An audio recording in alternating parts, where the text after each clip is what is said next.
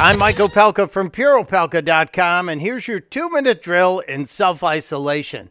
Nancy Pelosi, she'll turn 80 this month, seems to be having trouble with the old brain and the pronunciation of the word epidemiology. To understand the epidemiological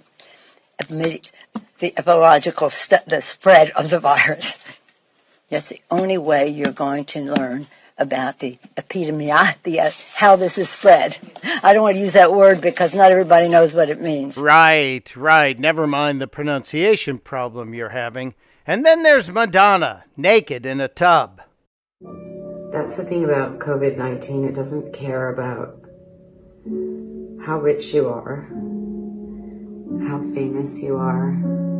Kind of weird that the first two things that pop into Madonna's mind when it comes to discussing the virus are, it doesn't care how rich you are or how famous you are, because she's obviously rich and famous, and no virus would dare touch her. Oh, maybe it will.